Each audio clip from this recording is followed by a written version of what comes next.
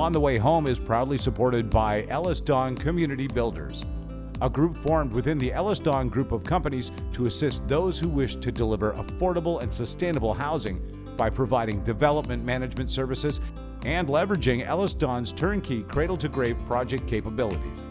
We incorporate all that a world-leading development, construction, and building services company has to offer to provide innovative and sustainable developments that connect and energize communities. Our offering is not simply a development and construction solution. It's a holistic and comprehensive approach that ensures the delivery of assets that communities can be proud of. To learn more, please visit www.communitybuilders.ellisdon.com. We at On the Way Home would like to acknowledge the original stewards of whose lands this podcast is recorded on. In York Region, we recognize we're on the traditional territories of the Wendat, the Haudenosaunee, and the Anishinaabe peoples, and that this is the treaty lands of the Mississaugas of the Credit. And in Vancouver, we acknowledge that we are on the unceded territories of the Coast Salish peoples, the Musqueam, Squamish, and Tsleil-Waututh, whose presence on these lands continue to this day.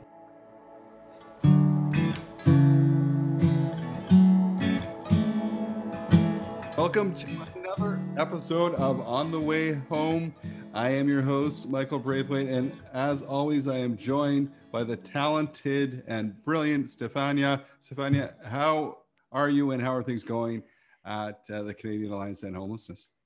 Things are good. And you're also always way too nice when you introduce me. I never feel like I deserve the intro Big pressure to that now. extent, but thank you. Yeah, things are good. Things are trucking along, really busy. Typically summer is supposed to be quiet, but I think, you throw out what the norms are after this pandemic and still in it. So yeah, we're working on a lot of things, keeping super busy, but overall, like really exciting. So yeah, good, exciting. Vote Housing campaign is moving along. Check it out at votehousing.ca. But yeah, how are things for you at Blue Door? Hey, you know what's really exciting this month? Of course, it is Pride Month, and We're really excited because we have 3 individuals now at our new inclusion program, the first of its kind in York Region for 2S LGBTQ I plus youth. So it's super cool, and we're super pumped about that. It took a while. But it's great. We just want to expand on that. So that's pretty cool. And Entertainment Tonight Canada is going to do a little segment with Degrassi and talking about that program. Wow. So yeah, it's lots of fun stuff going on. And I know, I'm going to throw it back to you. I heard something about Wayfair, not just a furniture company, right? Like not just an online company. Yeah. What's happening there? I mean, it's really just us riding the coattails of our partners in the States with Community Solutions and the US Built for Zero. And they have been super generous to include us as their Canadian partners in a big sponsorship program where they're going to be donating to the work happening across North America. So hence including US Built for Zero and Built for Zero Canada, and the work they're basically, going to be giving us a financial contribution of some crazy amount that we've never seen before to help us specifically doing the work in the 39 communities that we support through Built for Zero. So that's communities who are working towards ending chronic and veteran homelessness, of course, on the path to ending all homelessness. And yeah, we're just really excited about it. It was very, very fortunate situations. Awesome. Sometimes it's all who you know. Yeah, and they're stepping up. And speaking of people stepping up, I'm so excited for our guest, someone who this is a 3-timer. And I was saying to her earlier, we could have her on 10 times or every week because she does so much and such impactful work that there's so much to talk about always. And we're so delighted to have her back. Can you tell us about today's guest? Yeah, I am super pumped to have her on as well. So I'm excited to introduce our wonderful guest, Cheyanne Ratnam. She's passionate about equity and developing inclusive and accessible spaces and processes. She's dedicated much of her time and expertise in child welfare and homelessness. She's the co-founder and executive lead of the Ontario Children's Advancement Coalition. She also serves on the board of the Children's Aid Society of Toronto, and she's a member of the Equity and Inclusion Council of the Children's Children's Aid Foundation of Canada, among many, many, many other seats and roles that she holds. It's incredible. There are a lot more hours in the day for Cheyanne, or she's just magical. It makes it seem that way. She's also the provincial rep on the National Council of Youth in Care Advocates, a steering committee member of the Canadian Lived Experience Leadership Network, and works with the Canadian Alliance to End Homelessness. So it's really lovely to have her work with us too. And she will soon serve on the Canadian Consortium on Child and Youth Trauma, CAC. She is a coordinator for Next Gen at the Mosaic Institute, advisor to both IC Initiative and Kudai Center. She's an independent consultant, engagement specialist, personal development coach, capacity builder, media commentator, public speaker, ambassador of the Children's Aid Foundation of Canada, and partakes in various communities through volunteerism. And that is, again, just a short synopsis of the incredible human. Cheyanne, thank you so much and welcome to the show. Thank you so much for having me. I'm very excited to be back.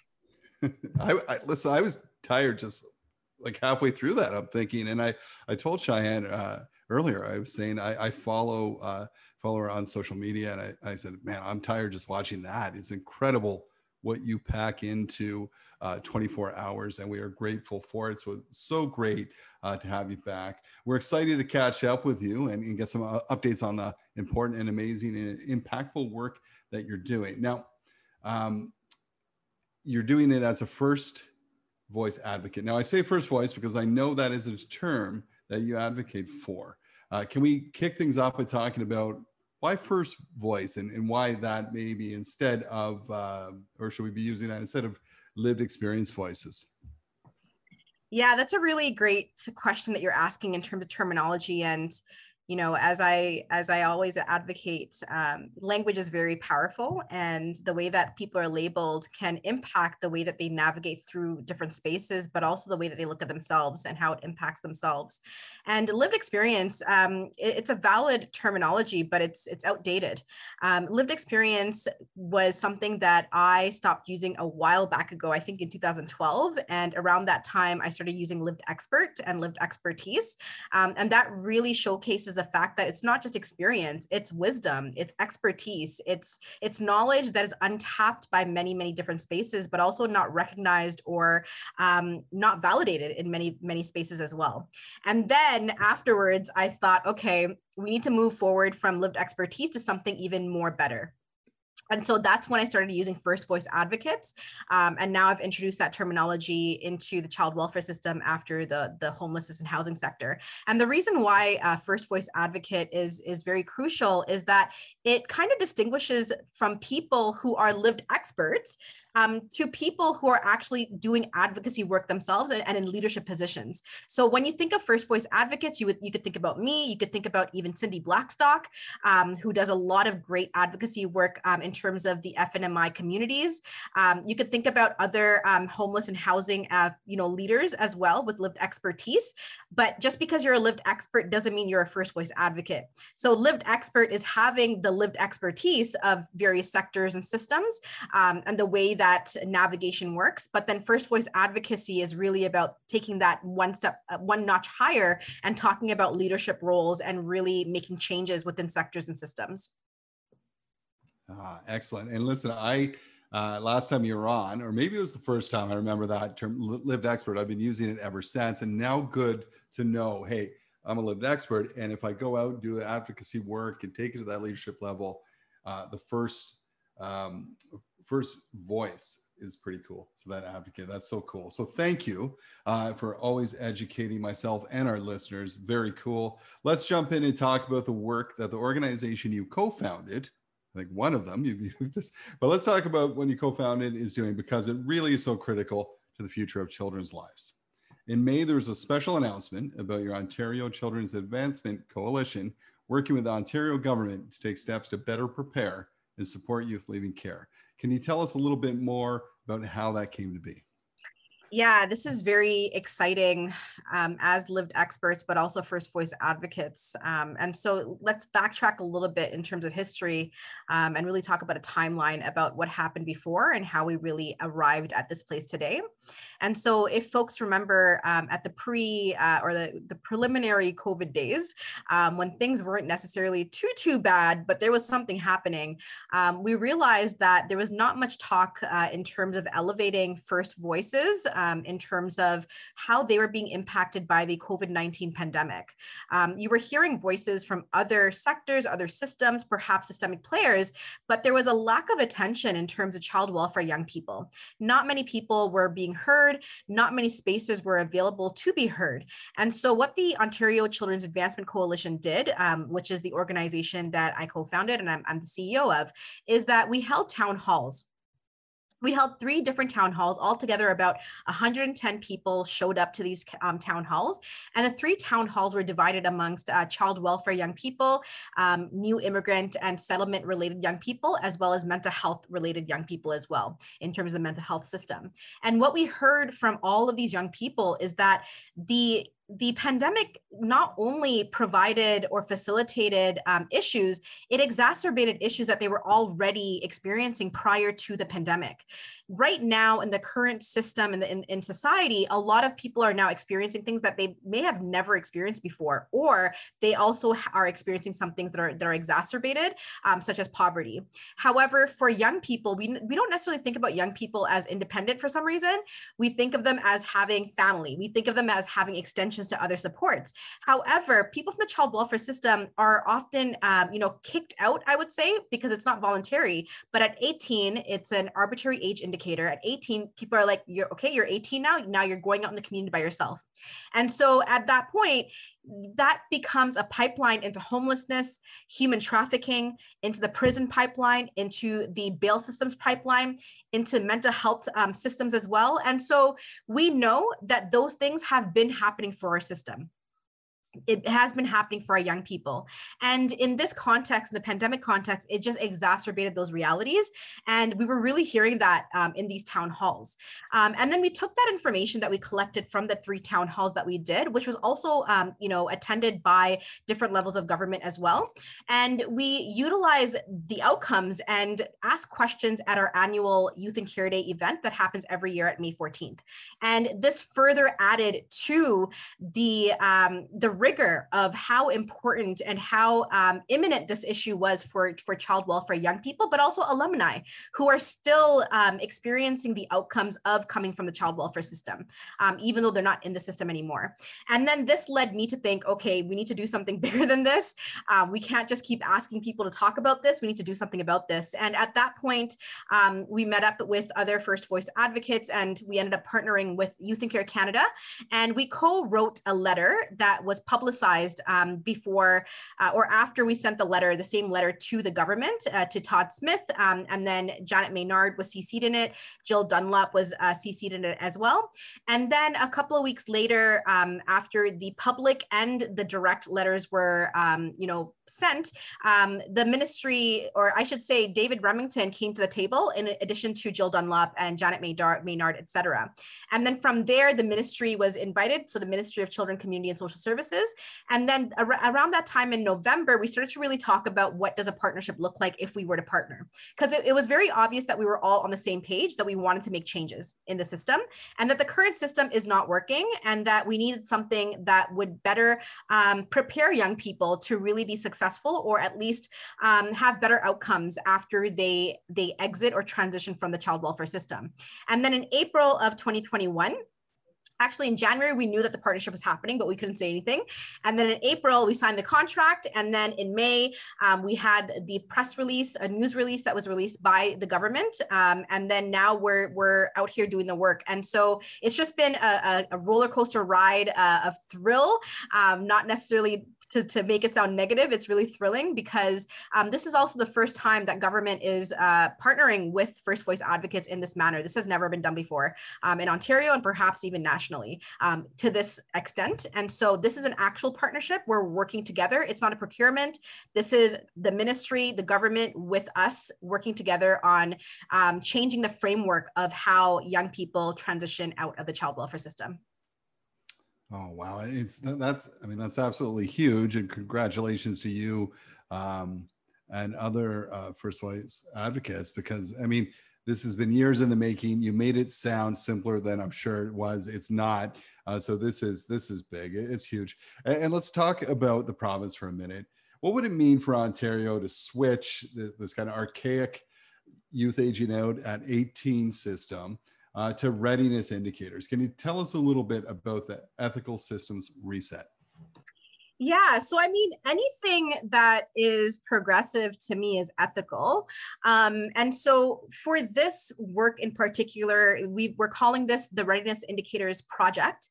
And this is essential because this is the first phase of a multi-phased approach. And this phase, we're co-leading it. So it's Ontario Children's Advancement Coalition and Youth in Care Canada, mentored by the Children's Aid Foundation of Canada, and of course, the partnership with MCCSS. And so in this phase, YCC and OCAC are really co-leading first lived expert engagement processes. And so it's really about questioning and hearing from young people and lived experts about their experiences in terms of transitions, what worked, what didn't work. I know as a person who transitioned out of the child welfare system, I can't even use the word transition because I was cut off from the system at 18. That's not a transition, that's being forced out. I know that, coming from the child welfare system, a lot of my negative outcomes were an outcome of coming from the child welfare system and being unprepared. We know that child welfare young people, and I've said this in the other two appearances that I've had on the podcast with you, Matt and Michael, but I also said in the other two, segments that our trauma histories are very relevant in terms of how we fare well or not well when we exit the child welfare system or when we get pushed out of the child welfare system. When we force people out on their own at 18 years old, to me, that is a generational disservice to the very population that you're supposed to be taking care of as a state. And so we wouldn't do that normally in traditional families outside of the child welfare system. So why do we expect the same thing for young people in the child welfare system to be just ready at 18? And then, we'll provide you a little bit of support here and there, but that doesn't mean that internally they're ready. So readiness is really about gauging the young person's readiness, not on the premise of whether the system thinks the young person is ready, but fairly on the young person's readiness themselves, and really supporting the young person to understand what readiness can mean and could mean if they don't understand it themselves as well, and really asking them, are you ready? What supports do you need? And if you're not ready, then we need to think about what the alternative options are. But right now, kicking people out at 18 makes absolutely no sense. We have dismal outcomes coming out of the child welfare system in terms of a high population in the homelessness sector who are young people are from the child welfare system. A high number of people in the human trafficking system or that theme is also from the child welfare system. If you're in group homes, you're higher likely to be recruited by pimps and stuff like that.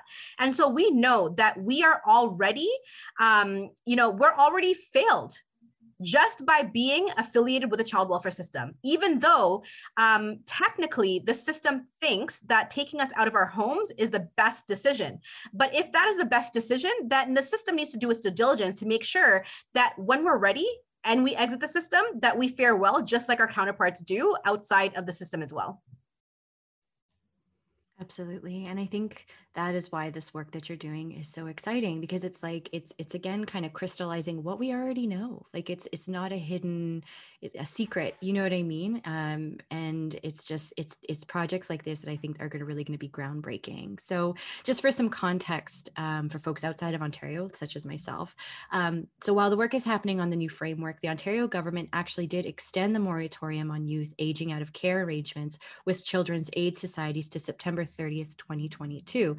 And according to the release, that part of the announcement with your organization, that affects more than 11,700 children and youth in care with these particular societies. So that's kinship care, foster care, and group care placement. So bringing it back to the work that's going on right now, what is some of the work happening to help develop the framework? So for instance, I know there are space engagement sessions, for example happening in June and July. Yeah, definitely. I mean, this is a lot of work. And so the proposal that we provided to the ministry and that we built really talks about prioritizing engagement and really prioritizing lived expert voices, but also first voice advocate voices as well. And having different opportunities for people to be engaged in this process so that we're all collectively working toward informing what this new framework can look like. At the onset, I should say, we know what we wanted, but we also wanted to hear externally as well within the system in terms of lived experts, but then also allies who are stakeholders, professional stakeholders. And we also know that lived experts are not silos. They can also be professionals and they can also be first voice advocates as well. So we have a really good mix of people. One of the first things that we did was we struck obviously the partnership. So the partnership between OCAC, the Ontario Children's Advancement Coalition, YCC, the Youth in Care Canada network, as well as Ministry of Children, Community and Social Services, and then supported by the Children's Aid Foundation of Canada. And then the second thing that we did was we struck an advisory series of tables. And so we have 3 different tables. One of them is FNMI, so First Nations, Métis, and Inuit, focus table. Another one is the ACB table, the African Caribbean Black table. And the other one, the last one, is a mixed table. And so these tables focus on communities that are, number one, with the FNMI table and the ACB table overrepresented in Ontario in terms of child welfare, and which also means that in that exiting or transitioning phase, they're also overrepresented, like logically speaking, in homelessness and other outcomes and pipelines as well. And then the third table, which is the mixed table, really looks at intersectionality and kind of tries to bring together folks who are not necessarily captured within the first 2 tables, but who also bring very important analysis and advice. For example, the LGBTQ 2SIA community members, disabilities community members. And also just to say, intersectionality exists across all 3 tables, obviously, but this is just a way that through 40 people, we're able to really engage with communities from a leadership perspective. So a lot of the young people on these advisories have experience with advising already, and this was important. But these tables are not just young people, it's a mix of young people, but also professional stakeholders as well. So we have a couple of CASs, we have First Nations, Inuit, and Métis organizations. We also have community organizations. So it's really a mixed modality, and that was very important. The third thing that we're going to be doing, and right now we're in the recruitment process, is recruiting young people across 12 different Brave Space engagement tables. And I just want to pause here for a second. So the reason why I chose Brave Space engagement as terminology is because it's basically consultation. But if you look at the historical context of the word consultation, it has a lot of negative connotations to it, and it's very colonial. And so we also know that young people with lived expertise, or just lived experts in general, regardless of age, it's their burden of labor. It's a burden of labor to be able to provide feedback, to tap into their experience, to support the informing of a better system. And we know that because people come from trauma histories, it takes courage and bravery to really be open enough to have these engagements happen, and for you or that young person to be able to participate in that manner for the future of other people, not just themselves. And so that's why we call it the Brave Space engagement, because safe space is more about consensus. Brave space is about dialogue, and it's about engagement, to really engage not just to ask questions and then leave, but just engage to really understand what they're saying. So this is happening in July.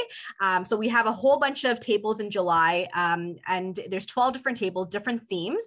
And then what we're going to be doing is we're going to be, taking all the data from all these different engagements, whether it's BSC tables or BSC sessions, or the advisory tables. We're going to be putting that into a report, and then that will be submitted to the ministry, which will help inform the new framework. And obviously, there's going to be other phases that we haven't necessarily talked about yet, but will be coming soon. And just to reiterate that this is a partnership, and so it's really exciting that we're able to do this with the ministry. They've been at all the tables as well, and and they will be at the engagements as well. So this is not just procuring money and going out and doing whatever we want. This is actually we've actually come up with this plan in terms of approving this plan together and making sure that this is going to be successful together as well. Construct, a social enterprise by Blue Door, provides high-quality residential and commercial construction and property services in the Greater Toronto Area. More than a business with a heart, Construct is a real solution to preventing and ending homelessness. Through its 8-week paid skills trades training program, complete with wraparound supports and on-the-job work experience, Construct lifts people out of poverty and into opportunity. To hire Construct for your next project or learn more about Construct's employment program, visit constructgta.ca.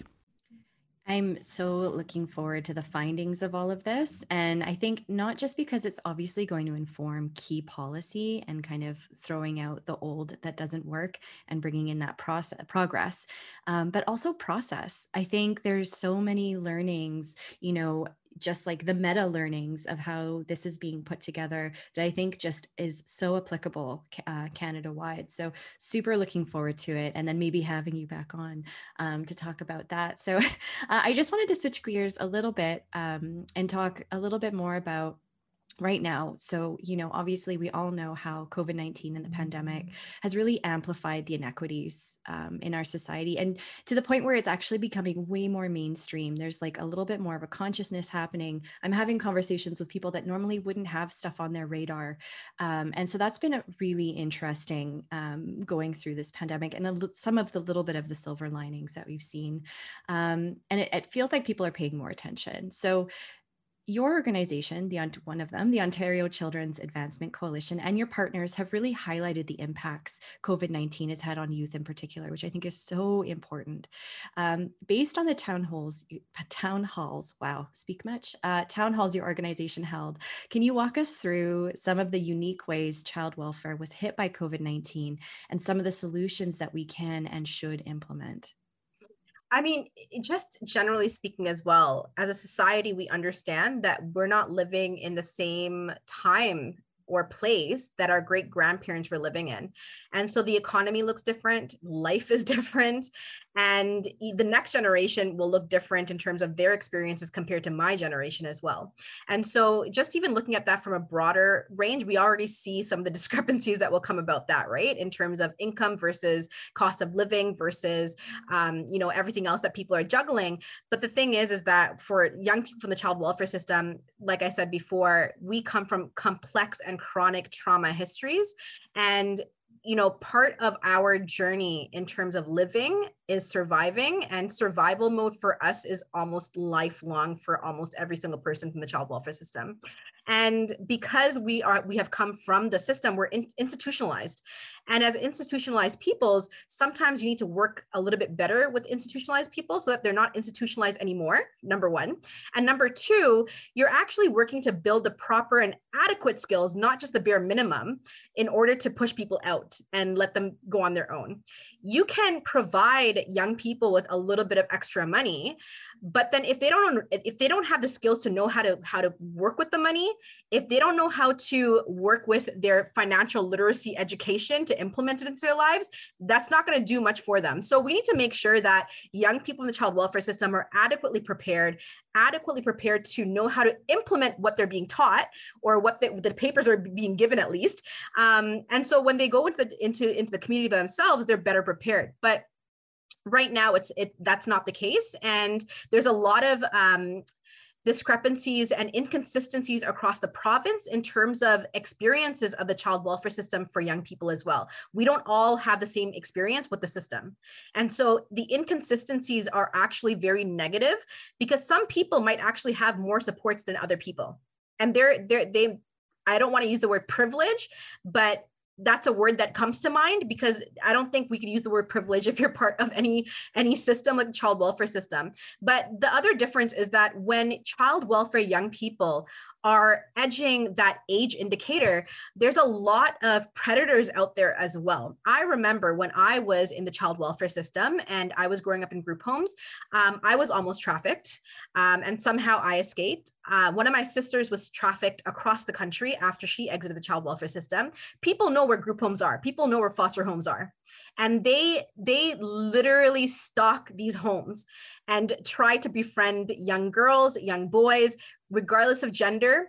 And that's the other thing too. Like, if you're from the child welfare system and you're a girl, you might be a lot more likely to be trafficked or to be, stalked for the purposes of trafficking and grooming.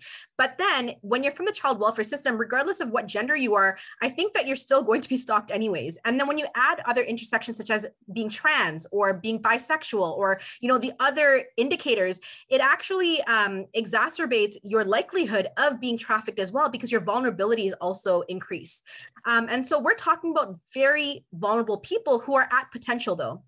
We have the potential to be whatever we want to be, but we need the system in order to better support us to be able to reach those milestones that we set for ourselves. We might have an idea that a milestone is education, but not everyone is on the education stream or want to be on the education stream. So really thinking about differential responses and differential planning. But like I said before, the main difference is that when you're from the child welfare system, it's a pipeline into other negative systems. It's a pipeline into death. I know people who have exited the child welfare system and who passed away within the first 3 years that they exited. So before they were 21, one of them was one of the young people that I worked with. And so this is just a system that has been failing young people. And so we have an obligation as a society to pay attention and to really push for real change and push for something that's ethical. And I think that the Readiness Indicators Project is on the right track. It's trying to do that. And really it puts people back into the driver's seat, first advocates and lived experts in the driver's seat, to really figure out what that framework will look like. Because right now we don't know what that framework will look like. We have an idea that it should be based on readiness, but the exact details we'll figure out from the young people themselves. And I think that input is so important. And I really take away how much first voices need to be centered, recognized, paid, and in those positions of leadership when it comes to meaningful change and decisions being made in our systems. With an estimated 6,700 youth who age out of the system in Canada each year, we know that is one of the direct pipelines into homelessness, as you've mentioned. And 18 is incredibly young to be cut off. As I get older, I'm turning 35 this year. I'm just like, wow, I was a baby at 18. You know what I mean? Like, what? Like, there's just so much we haven't experienced yet. And so the Ontario moratorium, it goes until September 2022. Do you think this is also an opportunity to show governments that it should be indefinite? Give time for a better process? So, I mean, in the beginning, initially, even if folks look at the initial letter that we sent out, we did ask for an indefinite, moratorium. However, if we're talking about readiness, it doesn't matter whether the end date is September 30th or December 31st, because the new framework is going to be based on readiness. That's my take of it. And so it's because at the end of the day, some 18-year-olds will be ready. We're not saying that all 18-year-olds will not be ready. Most people don't want to be part of the system. Like, do you want to be part of the child welfare system? A lot of people would be like, no. So we're not saying that every young person wants to remain in care or needs extra time, but we're saying that every single person is different. So then our response to every single person should be differential. And part of a differential response is really working in partnership with the young person to drive their own bus in terms of gauging their readiness and really doing our due diligence to set them up in a way that when they're also in the community, once they're ready to transition into the community, that there's still more adequate, supports being offered while they're independent as well, beyond monetary supports. And we know that the monetary supports that people currently receive are inadequate. And so what does that look like as well? But in terms of the project itself that I'm fortunate and thrilled to be part of, this is based on readiness. And so it's very exciting that this work is on the road and it's happening. And, there's going to be other phases coming forward, and I'll even find out more about them later on. Right now, we're only focused on phase 1 to make sure we're doing it right and to adequately respect the voices that we are hearing and to, respectfully curate and represent those voices within our report to the ministry so that the ministry can take this information and really work on policy tools and whatever they need to do that would be informed by first voices from the child welfare system and interconnected systems. As we know, if you're from child welfare, it doesn't mean you're only from child welfare. Many of our young people are interconnected to other systems such as homelessness, the youth criminal justice system, and so on and so forth. Yeah, absolutely. And that is an absolutely right correction to make too, because I was a baby at 18, but there are definitely folks who are turning 18 and are definitely ready to take care of themselves. And we've talked on previous podcasts when we were talking about youth homelessness specifically, a 15-year-old who is able to take care of themselves, is working and managing going to school, they should have barriers in front of them to be able to rent an apartment on their own, but those barriers exist. And, how can we change our systems where we remove barriers like that? So absolutely correct. I'm the baby, but not all 18-year-olds are babies. I just want to add one more thing about yeah, I just want to also add the fact that, when we think about young people and ages, we also think about capacity and maturity. And I have to say that, and I've talked about this many times at CAH and other places where I've spoken at conferences and summits, is that when we think about young people who are experiencing homelessness, for example, or young people who have opted themselves to take themselves out of their home and into the child welfare system, we're talking about young people who are wise beyond their age, who think about their own safety because their home environment may not be safe. I know with my own experience, I started to escape my home at the age of 13 because under the age of 13, I don't know where I would go. But at 13, I had friends that I could go stay with and I could couch surf with. And I didn't know I was homeless because at the end of the day, for me, it was like, oh, I'm visiting my friends. I'm going to stay with them for a month. But that actually is homelessness, is part of the spectrum. And so young people are wise beyond their years, and what they do may be seen as negative or as juvenile or as delinquency, but a lot of their choices are survival choices that make sense for them at that specific moment in time. And so I want to also just celebrate young people for being able to make hard decisions, even though they end up in harder situations, in order to escape violence and negative situations in their home environments. Absolutely. And that's why it's so important to change our system, which is very blanket response. We need to better support these youth who are ready to live their lives in safety and dignity. And I just think that's so incredibly important. So I just think that readiness indicators is such an incredible way to move forward, to remove the aging out instead, because it is just such a system that has failed. Absolutely. So thank you for that. So I want to again shift a little bit over and talk a bit more about Indigenous children and how failed by the system, unbelievably failed by a colonial system that they've been, how overrepresented they are. So when we're talking about First Nation, Inuit, and Métis children are still being stolen from their families, right? Let's name it. That's what's happening. So you've been working closely with the incredible human Cindy Blackstock. I'm such a huge fan of hers and her work over at the First Nations Child and Family Caring Society. So can you tell us more about some of the work your organizations have been doing together? Cindy has been a supporter of the Ontario Children's Advancement Coalition since the beginning. She has been a supporter of mine since 2012. And so we kind of go a little bit back. And she is definitely my favorite advocate, and I definitely look up to her as well.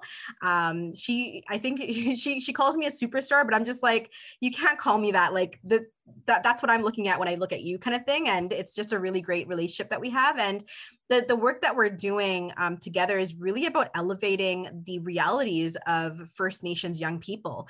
Canada has been really fighting First Nations people for about 14 years in terms of kids, children. And this week they're actually in court, and I don't know when this recording is going to be out, but when I say this week, it's June 14th to June 18th.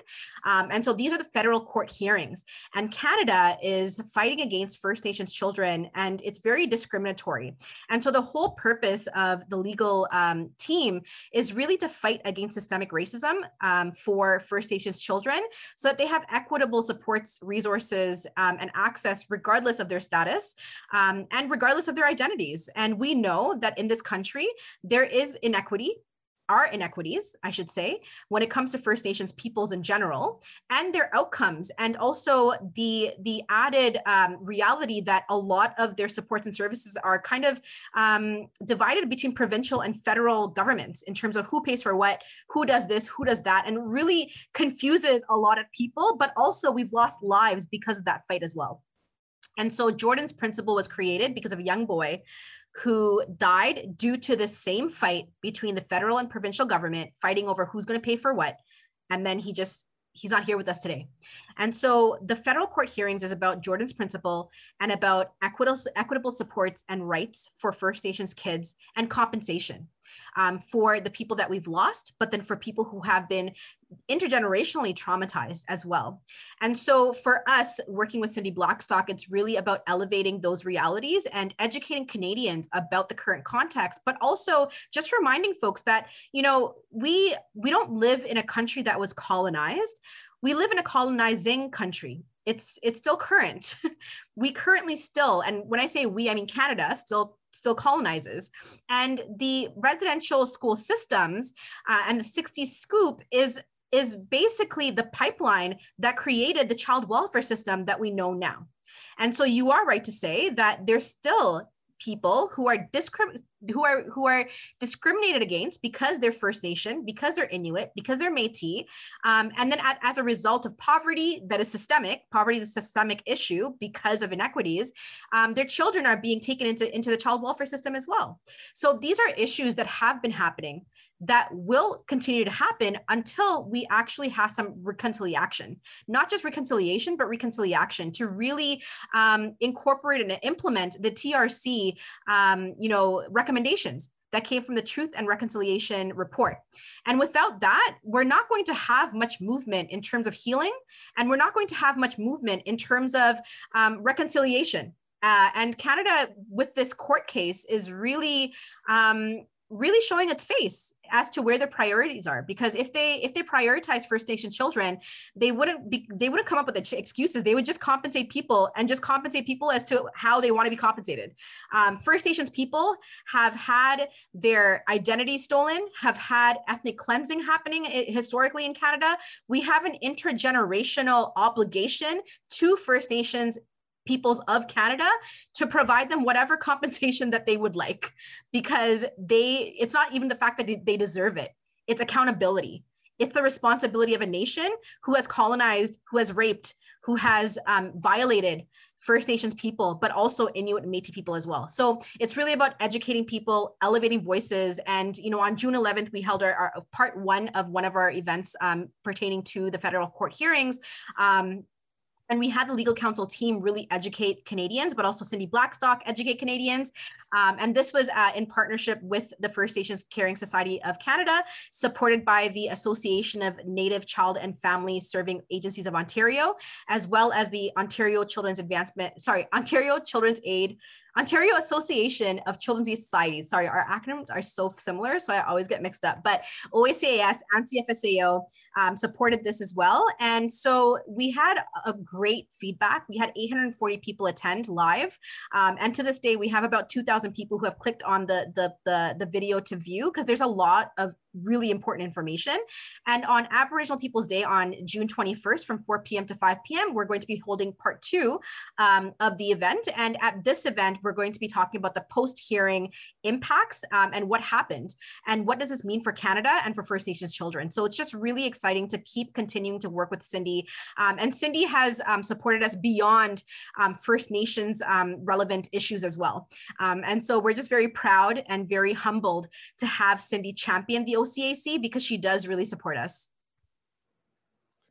She's absolutely incredible, as you are. And, you know, it's interesting to hear you talk. You know, the government talks big about wanting to take action. Well, one of the big actions you could take right away is stop fighting Indigenous people in court, right? I mean, let's drop that. That's a good first step. It has been an incredibly dark year for so many, for kids in care, for people experiencing homelessness. It's been a tough year. You know, so many deaths, a lot of negativity. Man, you keep going. You keep pushing through. You're lighting it up. You're doing important work. For our listeners, how do you keep that passion? How do you keep that enthusiasm going? How do you push through the dark times? I honestly, it's a burden of labor.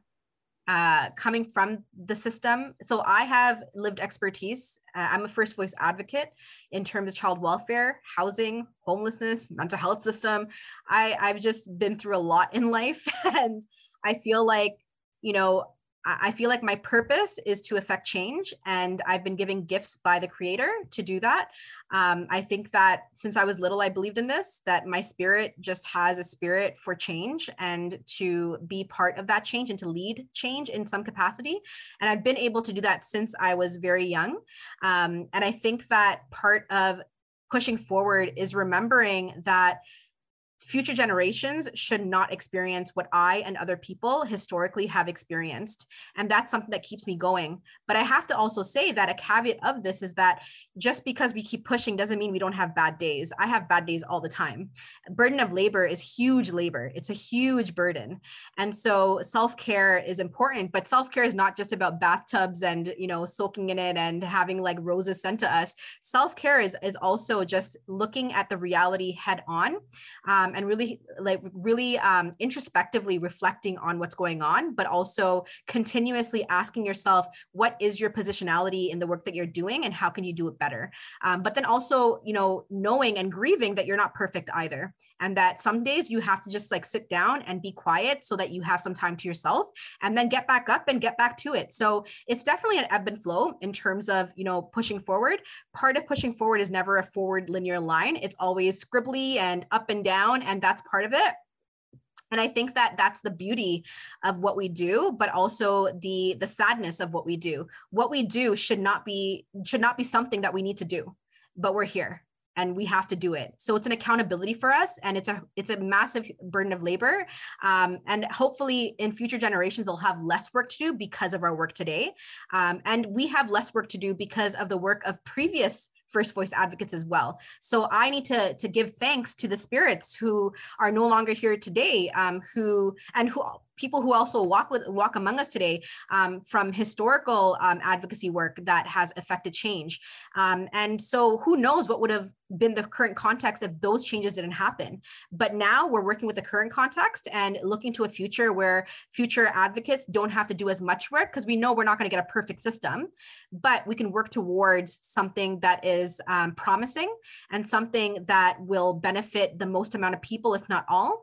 And also remember that, you know, darkness should only be temporary, but part of that being temporary is the fact that people like me don't have a choice to do this work.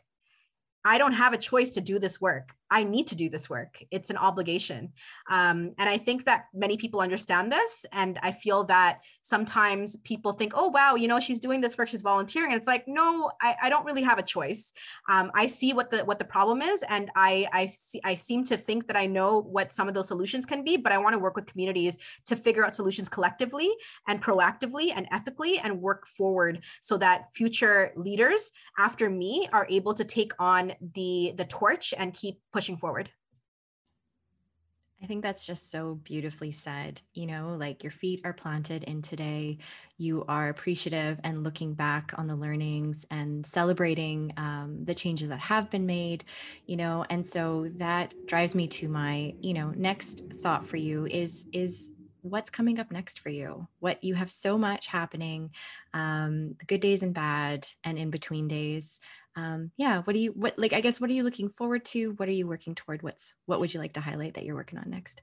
I mean, you know, my journey has been interesting, and I actually melted down last weekend or 2 weekends ago. Just thinking about my entire journey, because even before my conception, I was disadvantaged because I come from a minority population from the island that my parents come from, my ancestors come from. We're a minority ethnic group, Tamil people, or Tamil people, I should say. And so we've experienced genocide. So I don't know much of my family beyond my grandparents. And I never met my grandparents either because of family breakdown and migration and genocide. And so I was born into inadequacy, but also born into survival mode, concrete, chronic, complex, you know, survival mode.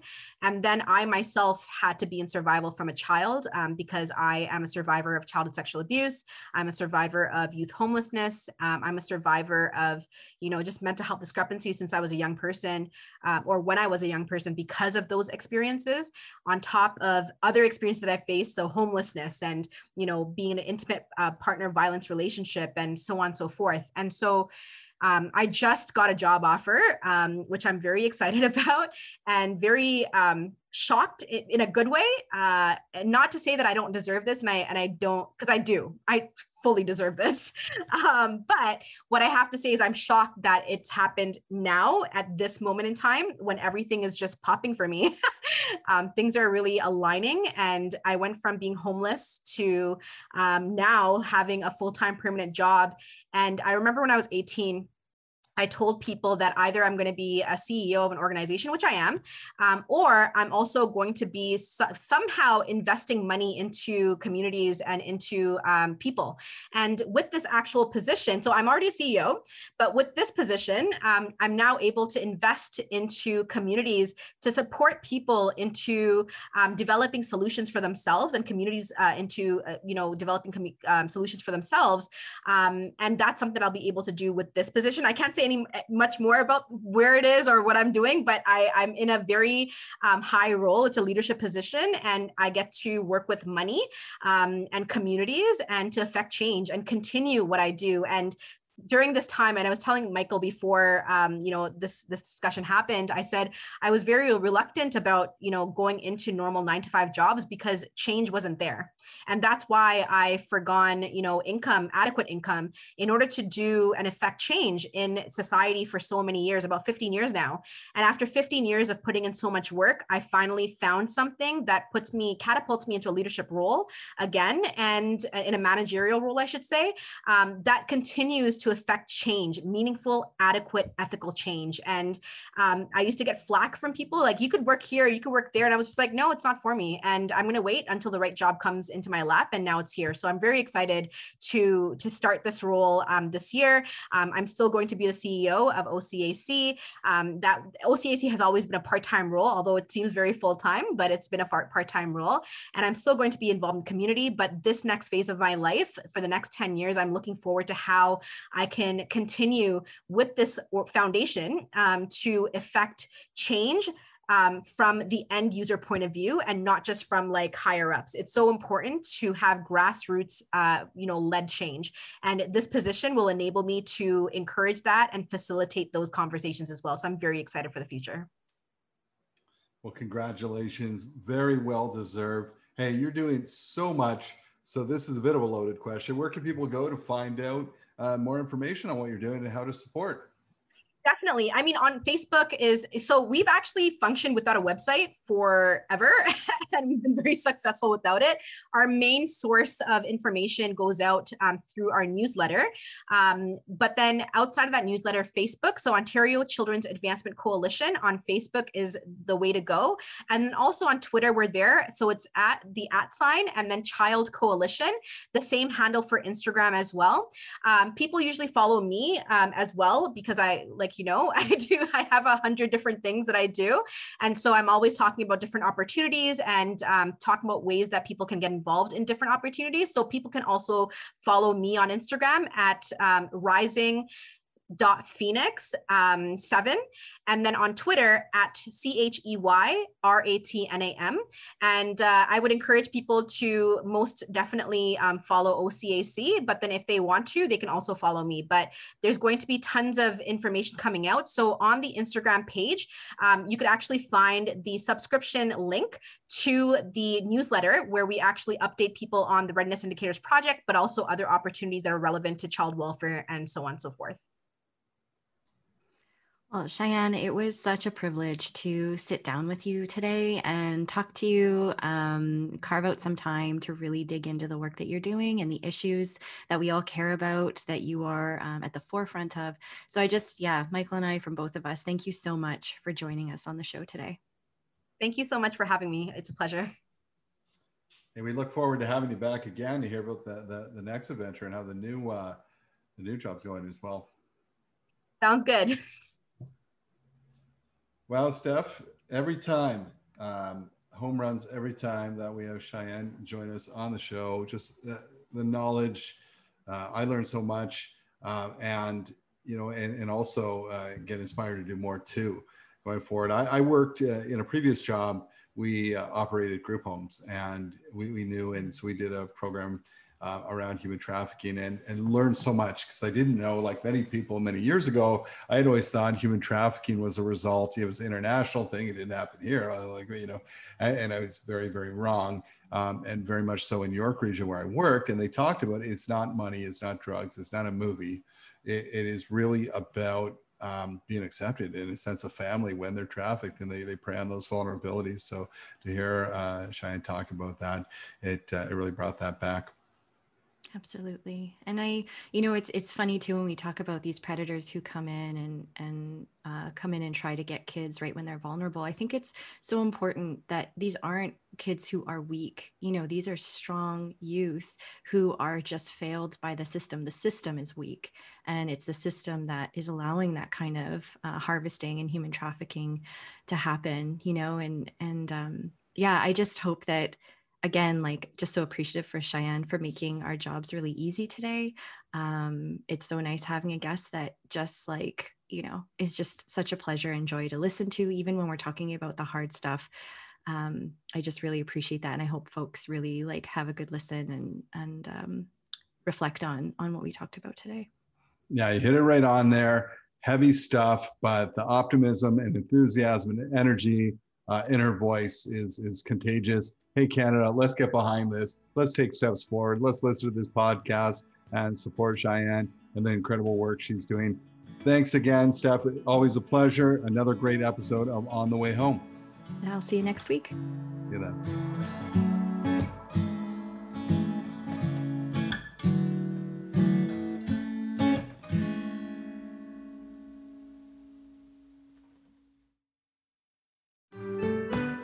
I'm Andrea Askowitz. And I'm Allison Langer. And we are the hosts of Writing Class Radio, a podcast, but we are so much more. We have writing classes. So if you are looking for live online classes where you can join a community, write to a prompt, get feedback, and get better, check out all our classes at writingclassradio.com. And listen to our podcast wherever you get your podcasts and at writingclassradio.com. Produced by Crier Media and distributed by the Sound Off Media Company.